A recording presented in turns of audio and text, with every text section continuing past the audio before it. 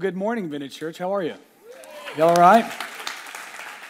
Man, for those of you who are visiting with us, maybe for the first time or the first time in a while, you're probably like, who in the world is this guy? I've never seen him before. Well, my name's Stephen, and my wife and I, right here in the front row, we started Vintage Church in 2013 in our living room with about 13 people, and since we've launched multiple locations and built just an incredible church. And I want to take just a moment before I jump in to just say thank you to our teaching team. Didn't they do a great job? I mean, come on. A lot of times when we come in and we experience a culture and a welcoming place and really a respite from all the craziness that's happening outside of our four walls, I think we can neglect sometimes to understand that it's actually a team of people to do that. God actually, the Apostle Paul says in Ephesians 4 that God gave some gifts to the church. These are to church leaders, and it's not just one leader preaching every week, building a tower and standing at the top of it, but it's actually, when it's healthy, it takes a whole lot of leaders. And there's so many people behind the scenes, in addition to our serve team, in addition to you, in addition to even our staff that make all of this possible. So before we go further, can we thank them as well? Man, it's so great. It's so great. You know, we're going to jump into week 4 of a series we started a little over a month ago, where through the summer we're studying through the New Testament book of James. And one of the things that I have our teaching team do every single introduction is always repaint the context. Always take a little bit of time to repeat the meaning and the point of the series. Did you know when you read the Bible and you read something over and over again, or you see a pattern or a trend, did you know God wants to get emphasis to you? You actually remember and retain things when you continually hear them over and over and over again. Every parent here, you know what I'm talking about, right? Your kids don't got it until they do it. And for them to do it, you got to repeat yourself over and over and over again. You know, we pick this book because the New Testament book of James really is it's really a New Testament Proverbs. It really is. When you read through this book, I'm going to introduce the character for those of you who may just be joining us. There's lots of Jameses in the Bible. It can be kind of confusing. You know, James, Peter, John, there's a lot of them, okay? It's a very Hebrew name. But the James we're talking about that penned this book is the half-brother of Jesus. If you've ever had a sibling make you feel insecure for any reason, Jesus understands. James understands your pain. James grew up with Jesus. Jesus was 100% human, 100% God. Okay, he was apprenticed to his half father Joseph. And so James got to see his brother up close and personal. I have a lot of people ask me weird questions as a pastor. Like, they say, like, Jesus was 100% human, 100% man, but like, do you think he went to the bathroom like the rest of us? To which case I would say, yes, that's a crazy, crazy question. Absolutely he did. And although he was perfect, he didn't sin, James was kind of familiar with him, you know? He's like his half brother, you know, his older brother. He was right there all the time. As a matter of fact, when Jesus would start his ministry, he was 30 years old. And he would step out and he would begin to teach a radically different perspective on life and culture than what surrounded him. And in Mark 3, we actually see that James did not believe in Jesus. As a matter of fact, when Jesus I remember when I gave my life to Christ, everything in my life changed. I was still pretty messed up. I had a lot of stuff to work through. I still do. Okay, but there was something inside of me that changed right away. It was like what I desired changed. All the sins that many of them I was still enraptured by, they lost all of their flavor and fun. All of a sudden it was like, man, I couldn't get away with anything and not feel bad about it. That was a conviction of the Holy Spirit. I remember my own family coming to me and wondering hey, is this a cult? How many of y'all know the song Jesus Freak? You know what I'm talking about? You gotta be real old to know Jesus Freak. That's kind of what I was. And I'll be honest, my entire family, all of them have since given their life to Christ. It took about 20 years. Okay, but all of them have since surrendered their life to Christ from our example and our family and all of that. But at the beginning, they kind of stepped back and they were like, man, I don't know about all this Jesus thing, okay? I don't know about all that. This is kind of what James did to Jesus. Matter of fact, it wasn't just James, it was his other brothers and his mom. Yeah, the Virgin Mary. We're talking about her. She had struggled believing this kingdom, believing these teachings. It struggled. I mean, she saw the miracles with her eyes, but man, she was just a little skeptical. Do we have any skeptics in the house? Come on, you be honest. You're skeptical. You're skeptical about what I'm going to do if you raise your hand. That's what I'm saying. That's right. Come on. We got skeptics in the house. And all throughout Jesus' ministry, James kind of was at a distance watching. But then Jesus makes his turn to Jerusalem. In the scripture, it actually says he set his face on Jerusalem. meaning he set his face on the ultimate reason he was put on this earth, and that was to die for our sins at the cross. And James watched that journey to the cross, watched his half-brother die on that cross. And then 3 days later, he would rise again, and Scripture teaches us he appeared personally, directly, to over 500 individuals, many more thousands of groups and crowds. But one of those people, as we see in the Apostle Paul's letter in 1 Corinthians 15, was specifically to his half-brother James. And in that moment, all of a sudden, James beholds the resurrected Christ. I'm sure he was a skeptic, like, the doubter gets, James, it's a different James, but, he put his finger in there, wanted to really see. All of a sudden, he experienced something more than his half-brother. He came face to face with the Lord of Lords and the King of Kings. In that moment, James went into full-time ministry right then. Right then, he began to follow Jesus, not as a familiar older brother, but as God and King. It completely changed his life. As a matter of fact, he would go on to take over the first church at Jerusalem. It was a mega church with lots of mega problems. By the way, that's what mega churches have, mega problems. All right? And he wasn't even the first guy, man. He didn't even get there first. The first guy, another James, talk about confusing, he was actually killed by the government in coercion with the Sanhedrin, the religious elite. And so he's stepping in, and James would eventually be martyred for his faith in a very similar fashion as well. But one of the things I love about James is James was no faker. Let me say it this way. James was no punk. Men, you know what I'm talking about. You come to church, you have those little pictures, little Renaissance pictures, paintings of Jesus. He's like 7 feet tall, white, blue-eyed, with long hair. It's probably not what he looked like, by the way. Kind of holding a lamb, petting a lamb. He's very empathetic and sympathetic. We have this picture of Jesus, right? We have this picture. And James was just like, no, James knew his brother. James saw his resurrection, saw his power, saw what was coming. He worked day in and day out in the church. He penned this book to the church. He penned this book to the church that had all the same problems, even worse than we have today. You guys, when you look out in culture, everything that's happening has happened before. Questioning the very nature of God, the very biological realities of male and female, of human sexuality, right? The very foundations of God, attacking the image bearer of God. Child sacrifice was alive and well in that area. And here, James is pastoring a church right in the center of all of that. They're confused a little bit. They're like, I stood up for the Bible and somebody called me divisive, called me a mean name on Facebook. I'm not really sure how to deal with that.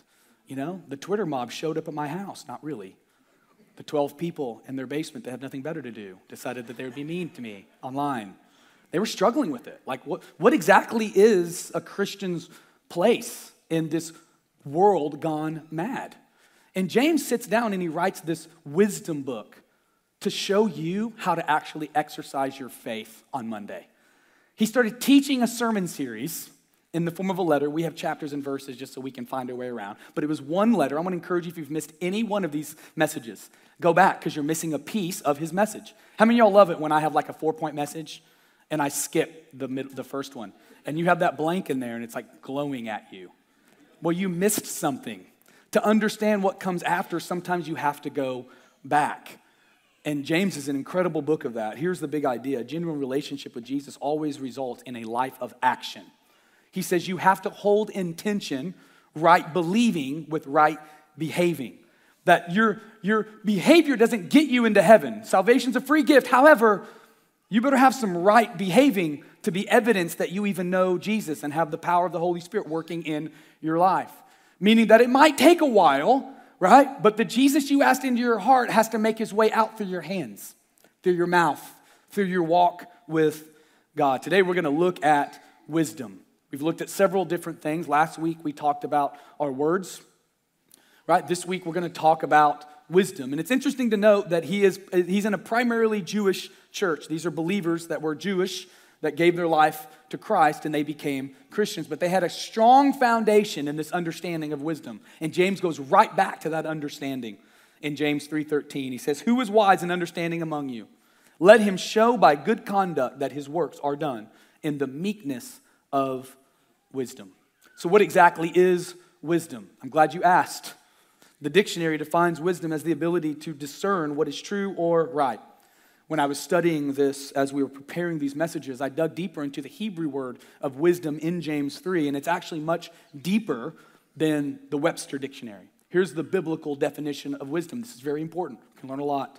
Wisdom, from a Judeo-Christian view, is having the ability to choose the right path and, everything, and. It's not just knowing that's the way you should go, it's having the fortitude to take that path. It's not just knowing that's a good idea and I should go that way because God says that's the way to go, but it's having the fortitude or the courage to actually do it when no one around you wants to. As a matter of fact, I think a lot of believers, we elevate this, we know the truth, but it's not setting us free because we've not walked in the fortitude to actually obey, right? Jesus said, if you love me, you won't retweet me. You won't just post one-line scriptures about me. I saw a post from another pastor and it bothered me.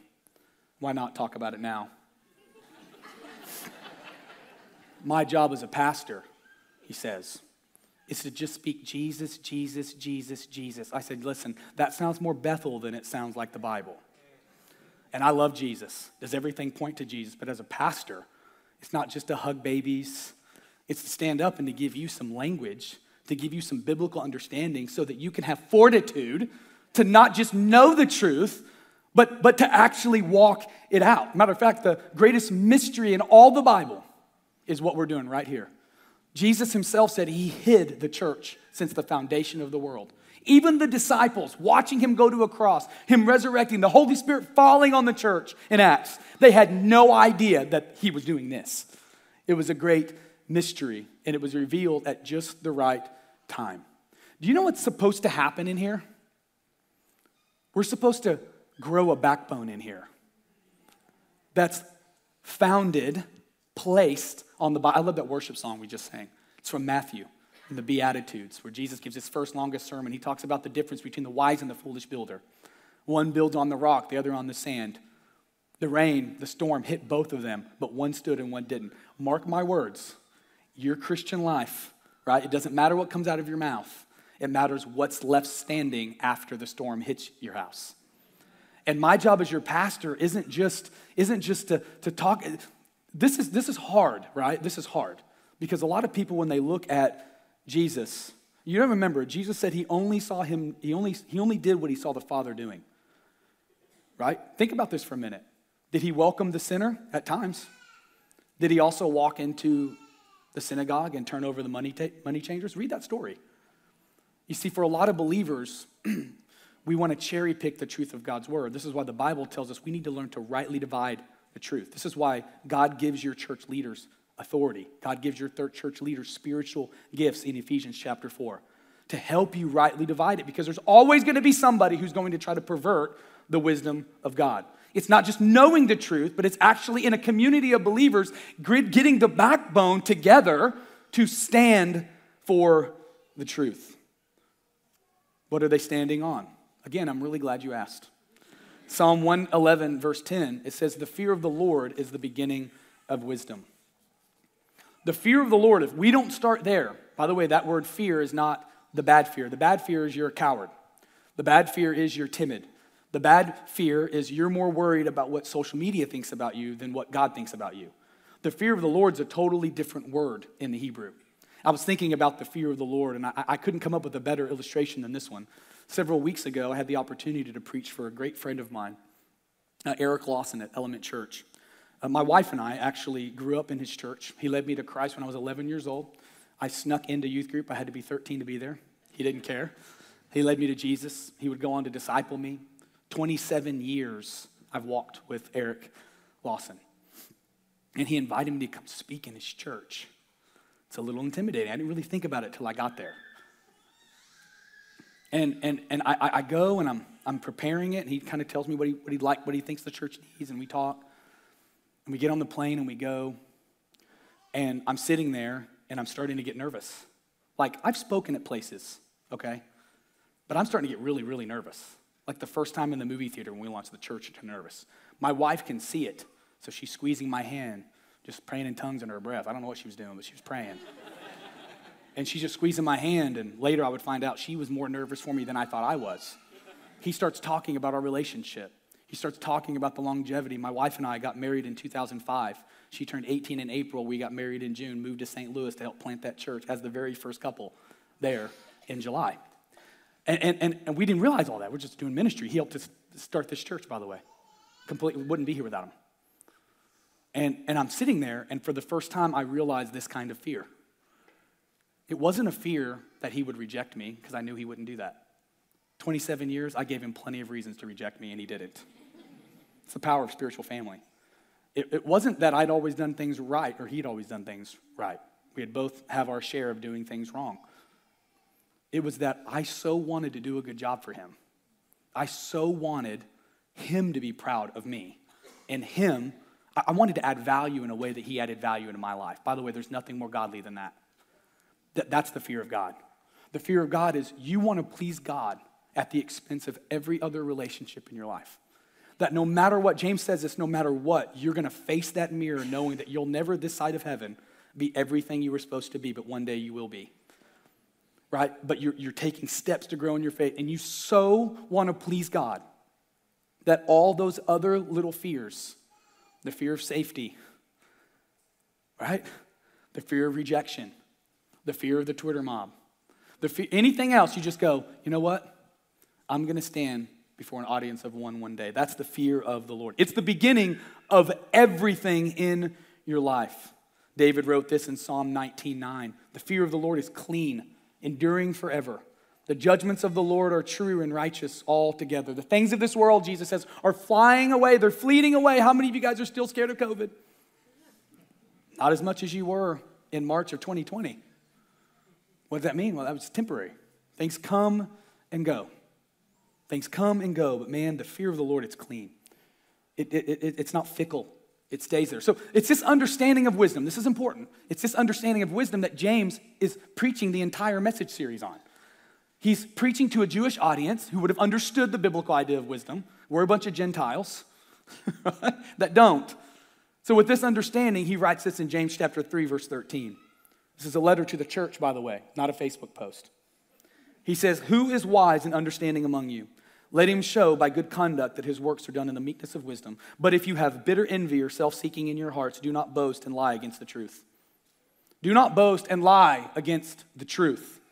The wisdom, this peace, right?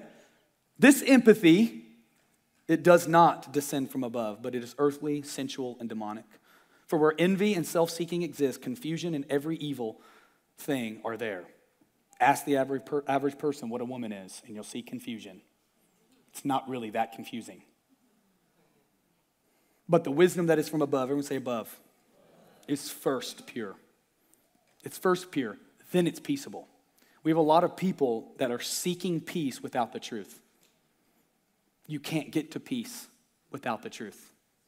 You can't. You have to start with the truth, and you move to peace. Gentle. By the way, this word gentle has been misinterpreted at the expense of godly men, quite frankly. That word gentle doesn't mean soft. It doesn't mean weak. It means power under control. You know what it means? It means that, yes, man, there's a time where if you let the Kraken out, there's going to be some business. But you have maturity enough to know when and where. It's power under control. Restore those in the church gently. That's power under control. I have power to destroy you, but I'm going to control it, and I'm going to channel it to bless you and to restore you. Anytime you read the word gentle, that's the word that's translated here. Willing to yield, full of mercy and good fruits. Mercy is not giving somebody what they deserve. Anybody here married? Come on, ladies, you know what I'm talking about. His clothes may belong on the street, okay? But you're having mercy on him. Come on. It's good fruits. It's without partiality. It's without hypocrisy. Now, the fruit of righteousness is sown in peace by those who make peace. I want to give you some really practical things in the next 10 minutes. I'm going to go just a few minutes over. Is that okay? I haven't preached in a while. So, you guys are wondering why I have a sore throat? Well, my wife had a cold, and then I made out with her. So, that's what happened.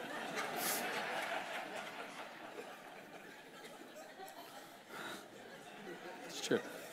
It's true, and it's her fault. Anyways, so wisdom in motion. Wisdom in motion. Few things. Wisdom from God. God's wisdom is above us. I love the word above.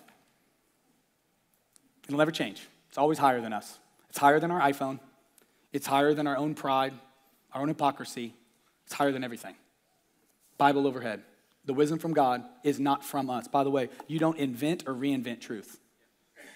Just like Jesus revealed to James he was the Son of God, God reveals it or you discover it. But it's all already. Do you know truth isn't truth because you say it's true? And regardless, it doesn't matter, it's still true. Try breaking the truth, it'll break you before you break it. Everything that works, right? Everything that's healthy, brings life, comes from above. Comes from above. 1 John 4:1, beloved, do not believe every spirit. Don't fall for every trap. Don't accept every premise of every person, but test the spirits, whether they're from God, because many false prophets have gone out into the world. James 3:13 says, let him show by good conduct that his works are done in the meekness of wisdom. You know, there are two things that God gives you to help you with this. And I think as believers, we don't quite understand how they work together. The first one is God's given us his word, right? Same words on a page. We all see the same thing. We're all hearing the same thing. I'm teaching from God's word. You're opening your Bible on your own, hopefully. Start in James. It's a good book to start in. And you're learning what God's ways are, what his truth are. And one of the things I've learned over the years is that God rarely ever blesses what I ask him to bless. You know what I mean? Like I'll have an idea that I think's good, and I'll say, God bless me. Here's what I've learned. As you open up God's word, you learn what he already blesses. And then you get yourself under his blessing. That's something that you're not going to hear shouted on late night Christian TV because nobody wants to amen that. Because it requires you to change you. Because it requires you, if something's not going right in your life, by the way, God's not a loser. You without God, big loser. So if something's losing, if it's not working, humble yourself, go back to God's word, it is truth, and put yourself under the truth. That's the first thing. The next thing you've got to do is you've got to learn to plant yourself in the family of God. Do you know where we practice being the light of the world? Right here. Many believers are horrible at being the light and the salt because they never practiced in their family. Because they're like orphans. Being an adopted kid, I can assure you, being an orphan is a curse, not a blessing. God gave us family for a reason. There's something about being in God's family. You have the family of God. They help you mature. You know what they do? James would say this. James would say, you know, the Bible helps you know, and the family helps you do. The Bible helps you know which way to go. The family teaches you how to appropriately do it. And many of us, we just haven't humbled ourselves as apprentices in God's family. We've stayed in the high chair or no chair at the table, and we've refused to grow up. And sometimes life will just keep hitting you until you realize, hey, you actually are better with a family than without one, even when they're unperfect. People are coming to the church all the time. This church is awesome. This is the greatest place ever. Man, that other church, man, it sucked. Those people were mean. I said, just stay here longer enough. You'll see those people too. Come on. It's not about perfection. It's about maturity. Philippians 2:5. Let this mind be in you, which is also in Christ Jesus, who being in the form of God, did not consider it robbery to be equal with God, but made himself of no reputation, taking the form of a bondservant and coming in the likeness of men. And being found in appearance as a man, he humbled himself and became obedient to the point of death, even the death of the cross. 1 Peter 5:6, therefore humble yourselves under the mighty hand of God, that he may exalt you in good times. You know, sometimes humility actually looks like the world throwing rocks at you. Sometimes the most humble thing you can do is speak the truth and not run away from someone. Sometimes the most humble thing you can do is engage and not cower. Because in due season, integrity doesn't need a defense. Why? Because truth always works. You've got to work it and stand. It's so important. I was thinking about this week. It's not in my notes, but I want to help you because I think we're going to talk a lot in the fall about some hot topic issues that most people just won't talk about in church because they're cowards. And we're just going to talk about them because you need to know what to do. you need to know at least how to think, how to engage. We're going to talk a lot about that in the fall. Okay, but I was thinking about this cycle that you can find yourself in when you're engaging somebody who's far from God, either by choice or by ignorance. They're just running from God. When you engage in culture, there's a cycle that can take a believer who means well. Like, how many of you just woke up this morning and you just thought, man, I just want to burn it all down? But you kind of look out sometimes and you go, why does it feel like I'm kind of being part of burning it all down? Well, what happens? What takes that believer and then essentially makes them complicit in the enemy's schemes and deception and culture? What is that? I believe James dealt with this tremendously. That's why the tone of James is very practical. It's very look at the results. And I think there's a cycle of deception. This isn't in your notes, but I think you can see it. It's happened in my life when I see myself getting off track, when I see myself getting far. I go to the cycle. The first cycle is this. Culture says you must tolerate me. Its first word is tolerate. You must tolerate me. It's interesting because this is kind of like the surface level. It's kind of like, well, what other choice do I have, right? Like, I mean, you're going to do what you're going to do. You can't control people. Is anybody married? Anybody have kids? You can't, I mean, ultimately, right, it's influence. You can't really control people. So there's a level where okay, I'm going to tolerate that. Here's the problem, though. We accept tolerate, and then here's the deal. We accept what we tolerate. So the next one is you have to accept me. You have to accept me just like I am right now. You hear things like this. You're good just the way you are. Who believes that crap? You're a narcissist if you believe that, or you're just too young and dumb to have been paying attention. How many of you just woke up, I'm just enough today? I don't know about you, but I'm an idiot most days. I wake up and I can see it. I'm not enough.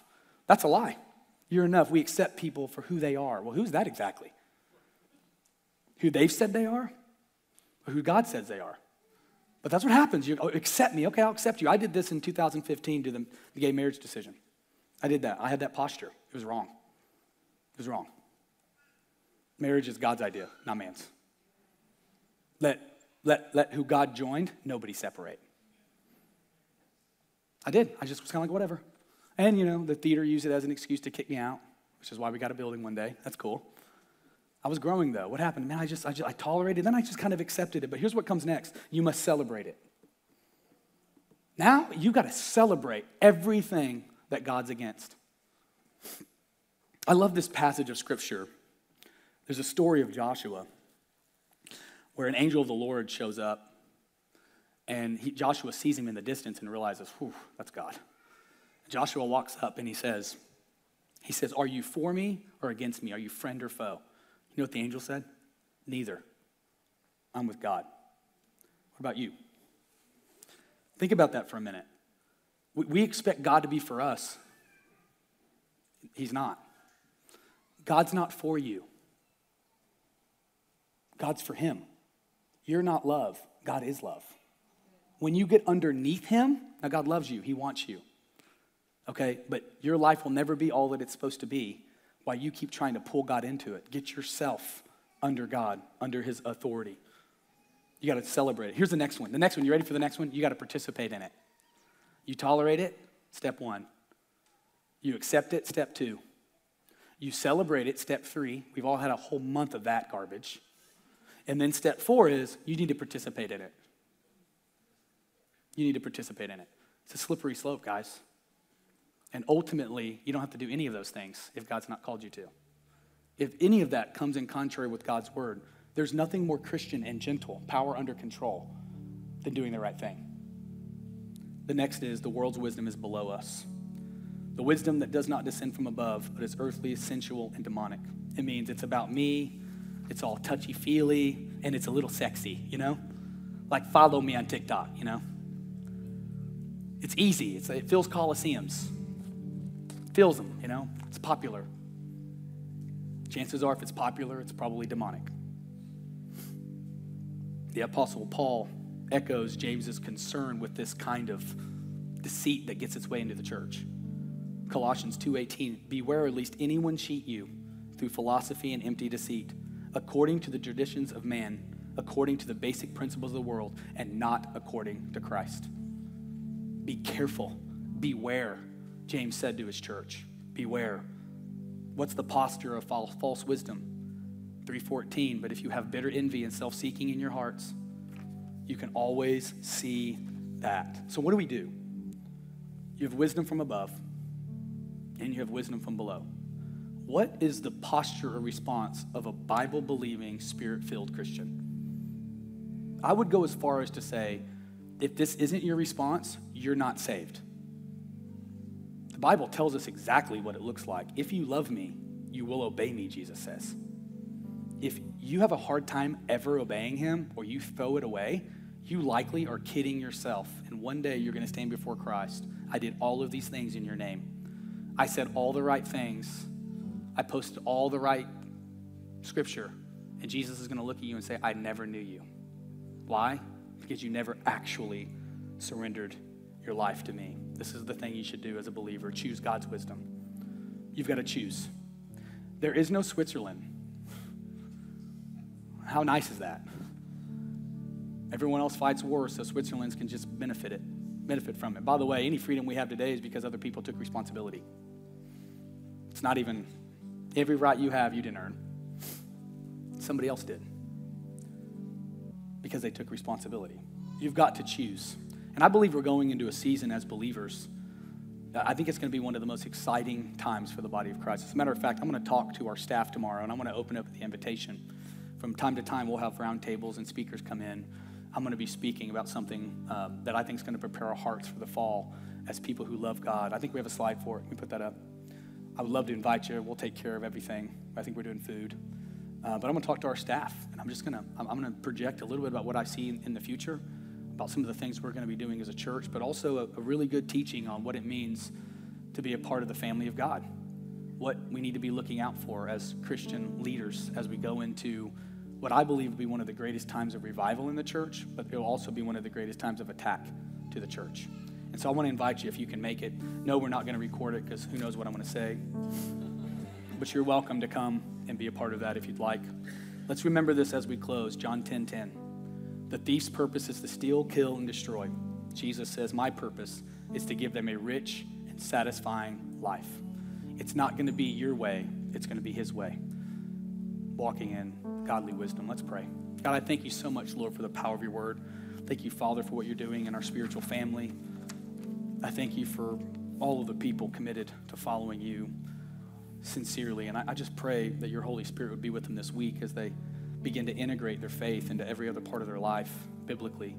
I thank you, God, you're going to open up opportunities for them to share their faith. You're going to open up opportunities for them to engage. You're going to open up opportunities for us as a church to be a city on a hill, bright and good. Not because of our own righteousness, but because of you. Because of you being put first in every area of our lives. I pray, Father, also for anybody in here that doesn't know you, I pray that your Holy Spirit would draw them to your truth and that they would find life as a result. As heads are bowed, eyes are closed, no one looking around for just a minute. We're almost done. I believe one of the most important things we do across all of our locations is we provide a moment, a place, and a space in every single service for people who are far from God to draw near to him. Here's what I'm not going to do. I'm not going to embarrass you. We're not going to single you out or do anything weird. But I do believe if you're in here and you're not right with God, maybe you've given your life to Christ in the past, but you're not following him. Maybe you've never really fully committed with both feet to following him. I can assure you that your life will never, ever be what it was meant to be without him. And I think it's important that you acknowledge that. You know, the Bible says that if you confess with your mouth that Jesus is Lord and believe in your heart that God raised him from the dead, you will be saved. The problem today is many people want salvation without giving Jesus lordship. You can't have salvation without Jesus having lordship. And that starts from an act of free will of you voluntarily saying, you know what? I'm getting off the throne of my life and I'm putting my life in your hands, Christ. I'm putting my life in the forgiveness of the cross. I'm putting my life in the power of the resurrection. I'm putting my life in your hands so that I can hear your voice and do only what you tell me to do. As heads are bowed, eyes are closed. If you're in here today, you say, Pastor, that's me. I'm far from God. I don't want to be. Again, I'm not going to embarrass you. But I think it's important that you acknowledge that between me, you, and God. Is that you? Would you just put your hand up halfway and put it right back down? I see you. I see you. Just up and down. I see you. Hands are all over the room. By the way, you're never the only one. That's the biggest lie the devil tells. Is there anyone else? You say, Pastor, that's me. Thank you. Thank you. Thank you, sir. In a moment, we're going to pray a prayer. As a matter of fact, our entire church is going to pray this prayer loud with you so as to encourage your faith, but it's essentially just an act of free will. You're planting your feet in the sand. You're getting serious about your faith. I want to encourage you as I repeat this prayer, say it loud enough where you can hear yourself. Church, we're going to say it loud enough so as to encourage those people in their faith. But if you're in here and you raised your hand, allow this to be an expression of why you raised your hand. I believe Jesus is going to meet you on the other side with some next steps. We're going to give you some steps as well. But right now, let's pray. Church, we believe in what they're doing. Let's all pray this together. Let's pray. Jesus, thank you for coming to this earth, for living a perfect life. Thank you for dying on the cross for my sin. I believe that you are good, and I believe that you are God. I believe you died for my sins, and you defeated death when you rose from the dead. I believe you defeated death to give me life. Today I choose life. Today I make you my Lord, my Savior, and my King. Lead me and guide me. Show me what's next. It's in your name that I pray.